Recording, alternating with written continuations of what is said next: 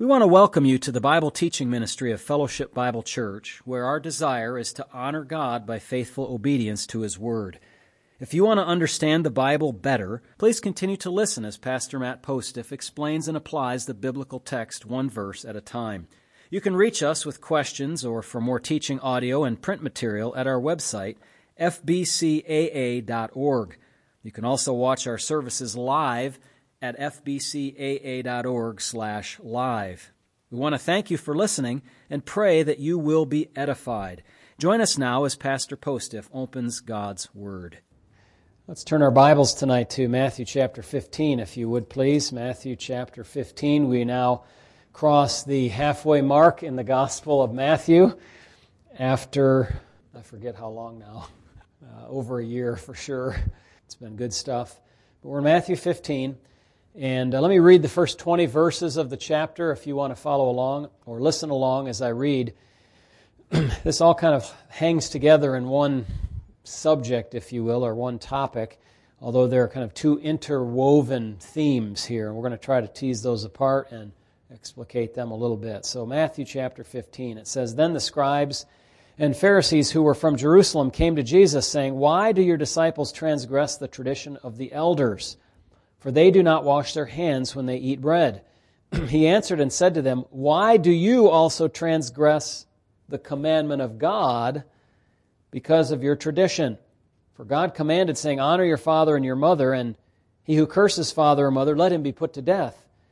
But you say, whoever says to his father or mother, whatever profit you might have received from me is a gift to God, then he need not honor his father or mother. Thus you have made the commandment of God of no effect by your tradition. Hypocrites, well did Isaiah prophesy about you, saying, These people draw near me with their lips, or with their mouth rather, and honor me with their lips, but their heart is far from me, and in vain they worship me, teaching as doctrines the commandments of men.' When he had called the multitude to himself, he said to them, Hear and understand.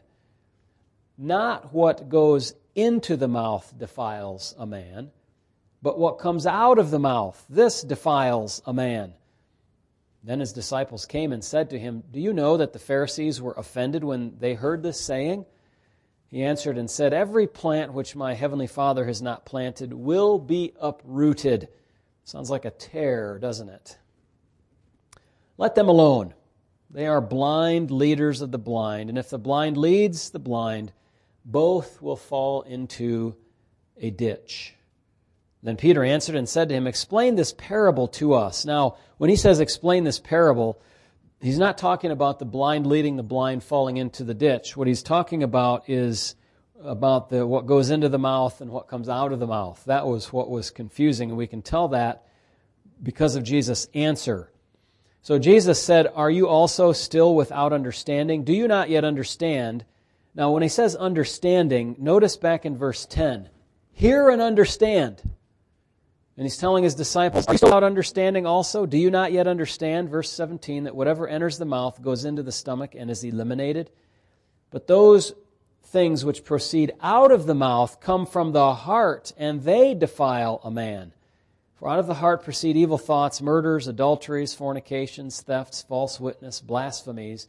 These are the things which defile a man, but to eat with unwashed hands does not defile a man. Let me give you the overall structure here just to review this. The scribes and the Pharisees ask a question with criticism built in to the question about the disciples transgressing the tradition of the elders, verses 1 and 2. The disciples, there was no objection to the charge that they were not washing their hands before they ate anything. So remember that time they were walking through the grain fields and they didn't stop first at the local wash basin and wash their hands and then start eating. That wasn't the case. That wasn't the setting here, but it was the same situation here that was happening. So Jesus responds to the Pharisees and the scribes with his own question. Remember, they said, why are they transgressing the what? Tradition. Jesus says, why are you transgressing the what? The commandments of God. not the traditions. And he uses the very same word, transgress, that they used. They were taking their words, elevating them to the status of commands from God and saying a transgression of that is worthy of some kind of censure or punishment. And the Lord calls them out on it.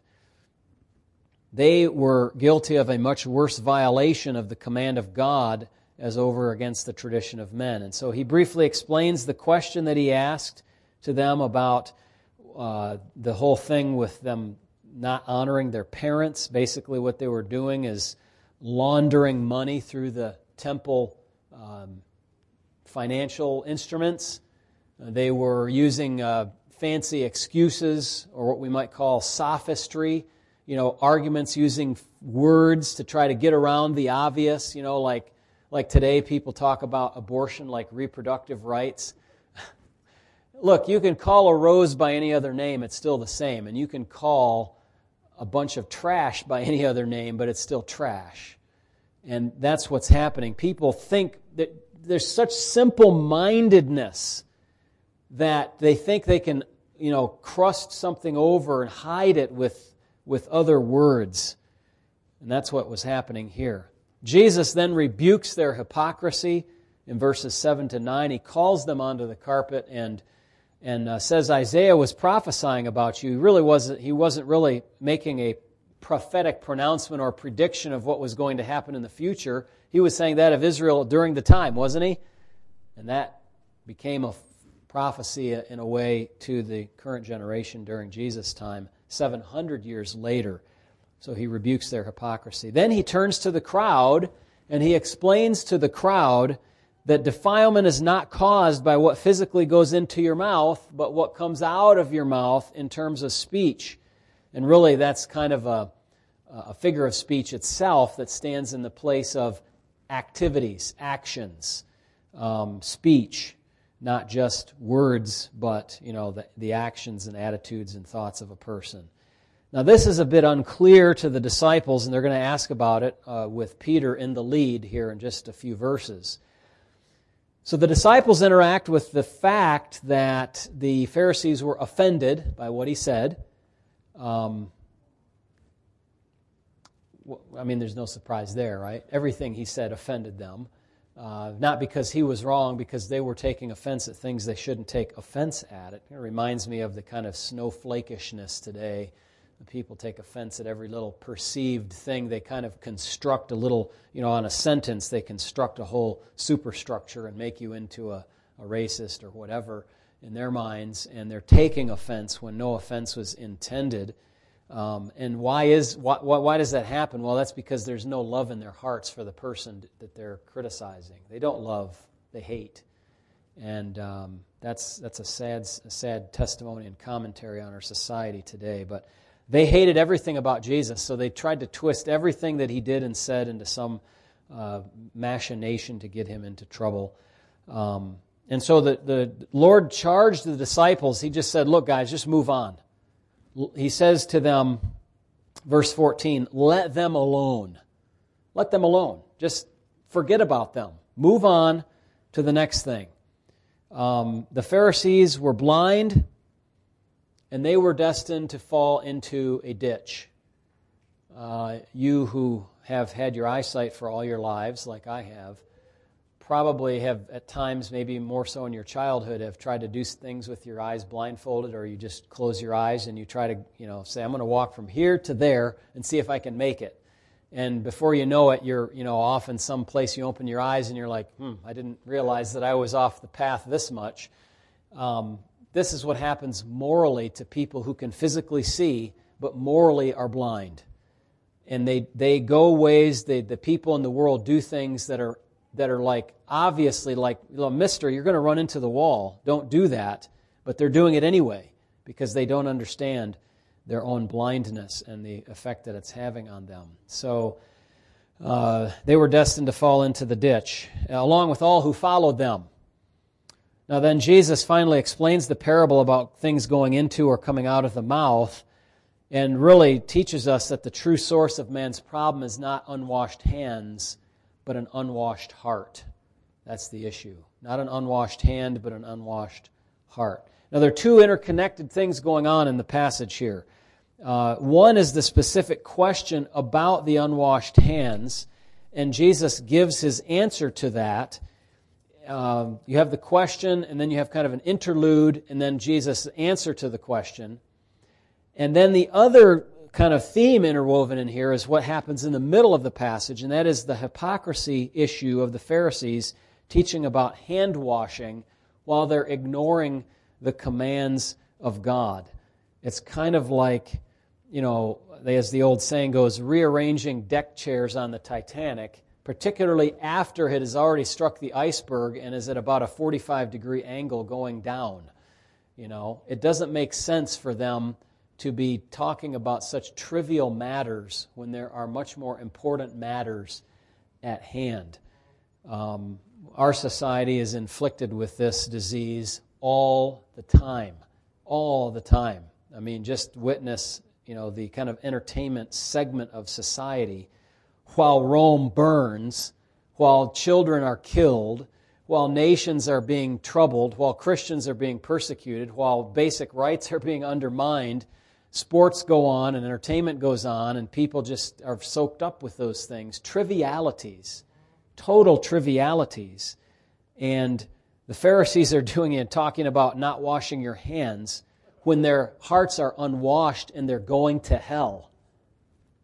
What is wrong with us that we think like this as a society? Washing hands or washing hearts? What's the priority? Oh, that the Pharisees would come and say to Jesus, we have unwashed hearts. Cleanse our hearts. Mark chapter 7 gives a few details about this matter of unwashed hands or unwashed hearts. And it says in Mark 7:1, then the Pharisees and some of the scribes came together to him, having come from Jerusalem.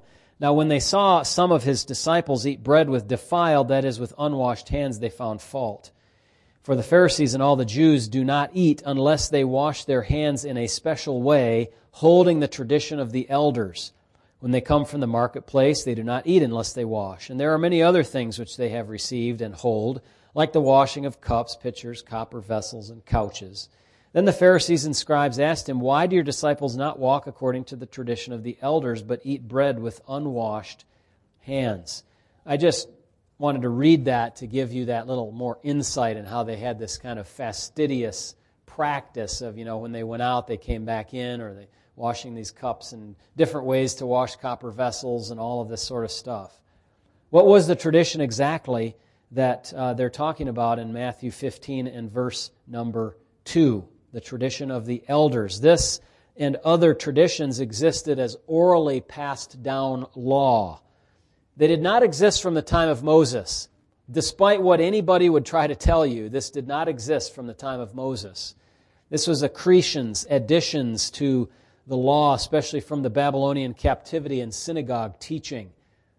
This oral body of law became the basis of what's called the Mishnah, the written extra-biblical tradition of the Jews.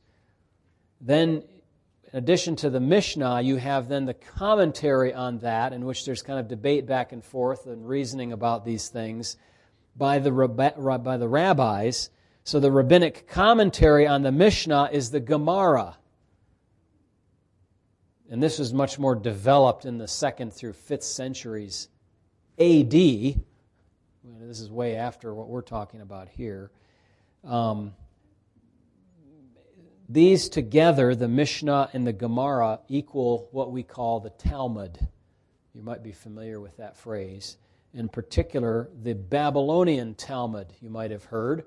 That is the kind of authoritative version of the Talmud.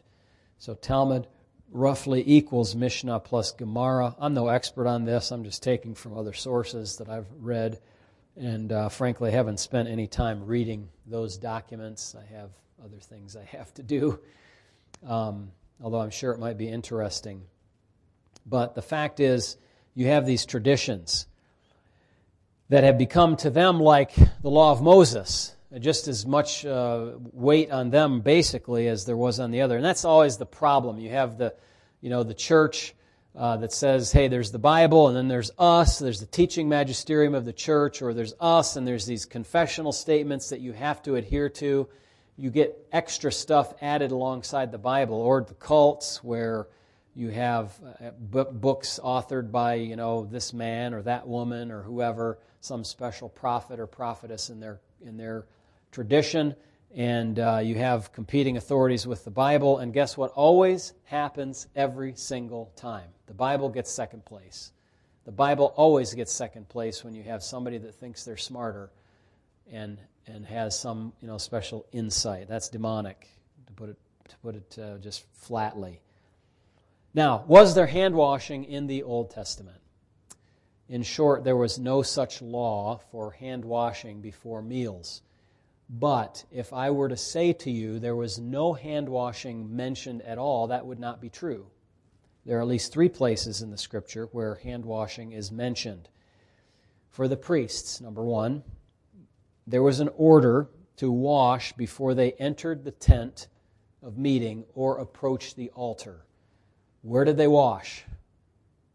At the laver. Remember that piece of furniture, we could call it? They had to wash there, and there were special rituals about when they were inducted into the priestly ministry or ordained into it. But the regular practice was they had to wash before they did this. This is Exodus chapter 30. Now, is this about eating? Not at all. This is about ceremonial cleanliness before God. Physical cleanliness being tied to ceremonial cleanliness. Second, there was a hand rinsing, I call it, because that's what the Bible in English says, a hand rinsing command for people who had a strange discharge from their body. And that discharge is not, I didn't go back far enough and read in Leviticus to find all the different kinds of discharges, but you're familiar with some of them, the leprous things, the kind of pus and different things that people have when they have infections and whatnot. And so they were commanded to clean their hands lest they pass that physical uncleanness to another person. So that's Leviticus 15:11. This has some ceremonial aspect to it, although, frankly, if somebody rinsed their hands, they still had the discharge. They were still unclean and unable to approach worshiping God in that ceremonial way. But it seems also to me to have some epidemiological value as well, so that that doesn't get passed to another person. And then number three, for an unsolved murder that happens out in the country. Remember what happened in that case? They would measure the distance to the cities and find the closest city. The elders of that city would have to kill a heifer, break its neck, and go and wash their hands over that heifer in order to say to the Lord that they had no knowledge of the person who did the murder. And they thus, by the death of that animal, made atonement for it, even though they couldn't properly do it because they didn't know who the perpetrator of the crime was. They had unsolved murders back then as well, as we have today. Now, this was a symbolic religious act that has to do with sin and, once again, nothing to do with eating. So you have these 3, and that's all I could find as far as hand washing in the Old Testament. Maybe there's others. Somebody correct me. But MacArthur's note, for example, doesn't mention any of those. So I dug a little farther than where he was in his study notes if you use that Bible, and you won't get that. But he's right in the sense that there was no hand washing before meals. Now, the hand washing that we advocate today, children everywhere are saying, "Hallelujah, Pastor Matt is absolving us from having to wash our hands before dinner." No, not really. The hand washing that we advocate today has no religious significance at all in common usage because it's meant to reduce transmission of germs and thus disease and suffering. See, they thought of it as a hugely important religious function. For us, washing of hands, the last time you washed your hands, did you think anything religious about that? No, not at all. You just wanted your hands to be clean so you might not get the next cold or COVID that's passing around. There's no religious connotation of defilement or uncleanness in washing or not washing hands. The type of uncleanness we would think of. Now, if we saw somebody eating with visibly grimy hands, have you seen that before? Some of you are cringing at that thought. We would think of that as being an uncleanness of being unsanitary or sick, but not an uncleanness in a religious sense. I don't think that we would think, oh, that person must not be right with God. They haven't washed their hands. We would have to stretch by a great deal to say that Christian principles of the principle of maintaining good stewardship, which is a principle, to say that implies we must wash our hands regularly after dirty events or before eating, that would be a little bit of a stretch, I think. Maybe certain contexts, when you're in a situation where eating with dirty hands like that will most certainly make you sick. That's just unwise. But it's nothing like breaking tradition or sinning if you do not, do that before every snack. I'll mention that sometimes I've been in situations where, and some of you haven't had the privilege, I'll say, to have this, but have you been in a situation where you're on a work site and or in a place where there is just no hygienic way to wash your hands? I mean, you're out in the fields all day. I worked at a golf course where there were no facilities yet because we were building it. And you get done with the work for the morning and you come up to the barn for lunch, and you sit down and you eat. And there was no facility for washing hands that I remember.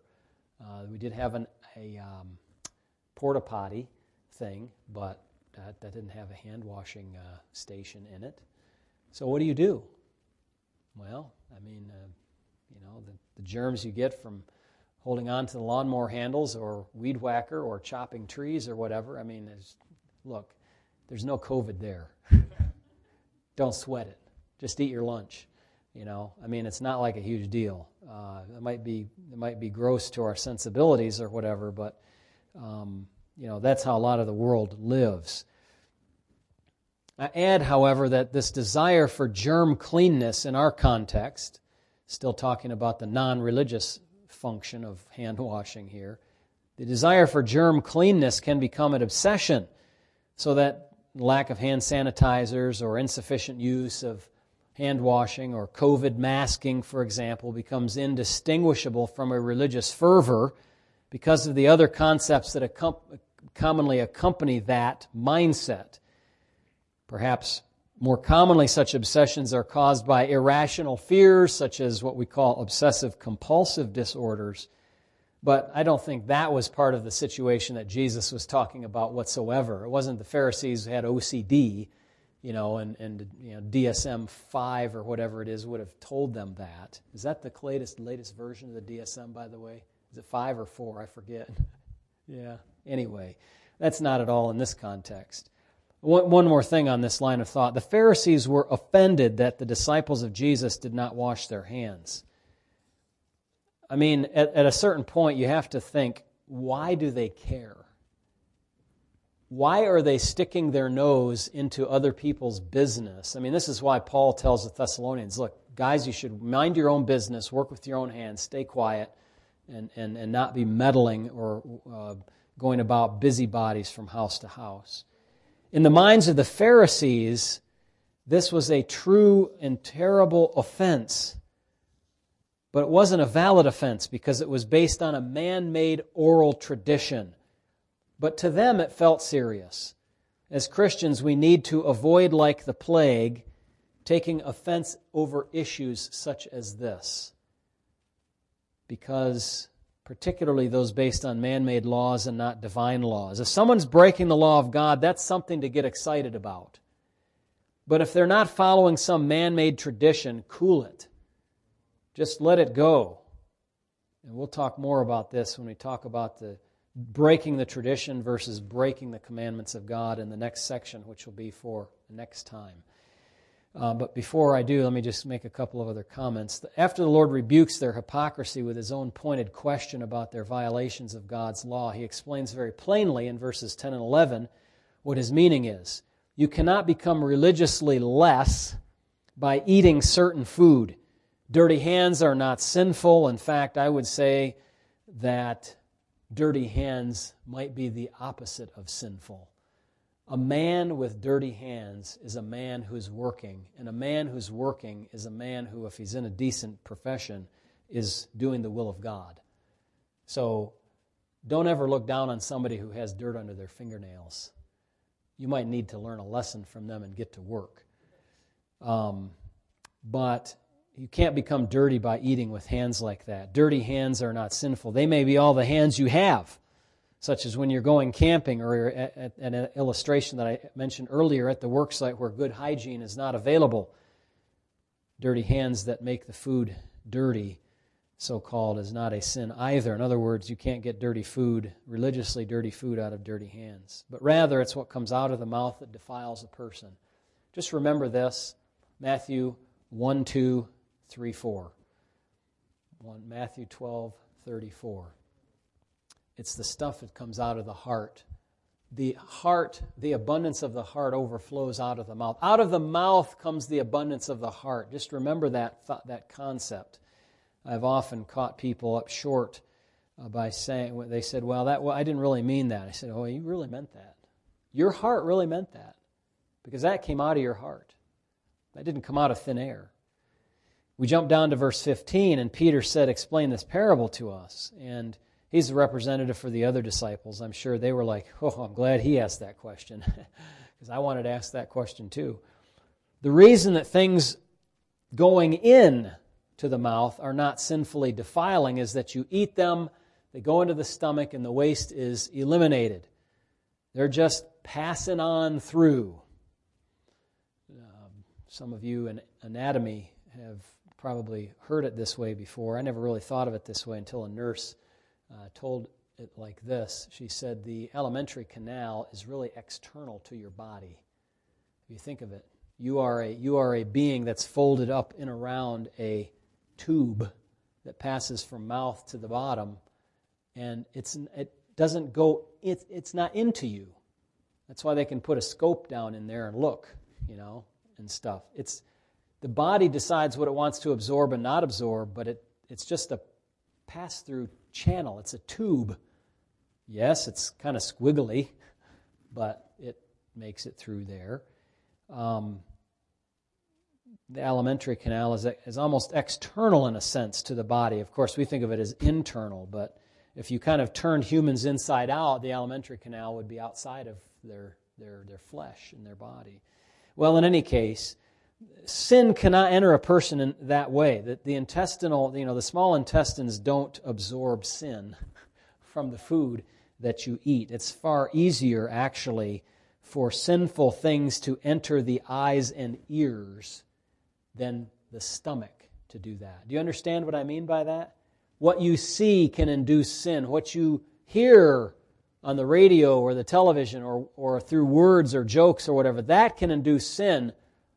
Eating, a ham sandwich is not going to do that. Does not do that. The things that come out of a person's mouth ultimately come from the seat of their being, which is called the heart in Greek thought. In Western thought, what do we call the heart? The mind. By the way, in biblical thought, what were the emotions called? King James language. The bowels. Bowels of mercies. Speaking of how feelings feel in your gut. So they called it that. In the heart, they thought that's the center of the man's being. And I'm not criticizing them for thinking that. We use that phrase as well. What does your heart say? Follow your heart, everybody talks about in that foolish kind of way. But in the Western thought, it's really the mind. In there where sinful human nature arises is where all kinds of bad thoughts, including the origin of the desire and seed for the grossest of sins. I say that as a way to kind of subsume all of the sins, the evil thoughts, murders, adulteries, fornications, thefts, false witness, and blasphemies that are listed there. That's what I think 8 or 9 things. That's almost like the bad 10, opposite of the 10 commandments here. The vilest of things. that pre-existing stuff in a person is what defiles him. Food does nothing of the sort. So you don't add to the defilement when you eat. The defilement's already built in. As a result, Christian theology teaches that the distinction between Jews and Gentiles has been washed out by divine revelation, making it clear that food laws are relegated to the past age, where God desired Jews to maintain a distinction between themselves and the Gentile pagan nations. But these laws cannot be enforced upon a group of people, aka Gentiles, who were never given those laws in the first place, and those laws which have no redeeming value whatsoever. That's the conclusion of Acts chapter 15. They said, look, how can we put on the disciples a yoke which we were not able to bear, knowing that a man is not justified by the works of the law, but by the hearing of faith?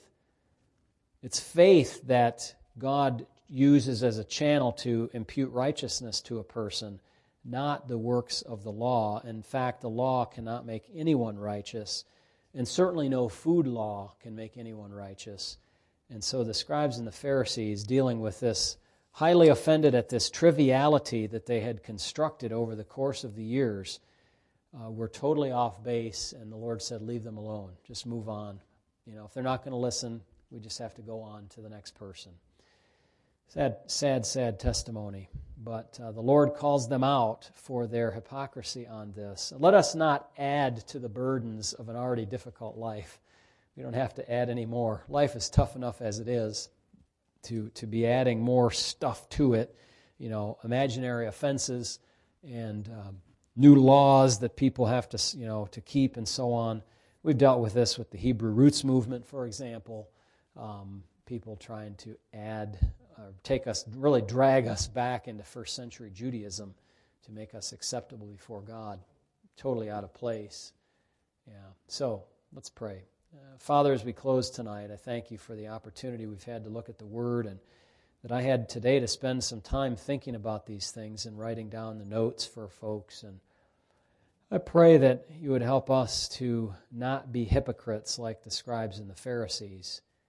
Search anything out in us that needs to be removed that is akin to that spirit. Well, thank you in Jesus' name. Amen. For those of you that are online, we thank you for coming online tonight and joining us. Hope there are a good number of you out there, and that others will find the message helpful as well over the upcoming weeks as we have it posted there. God bless you and keep you. We'll see you again soon, Sunday morning at 9:45. We'll be here. All right. Good night. Amen.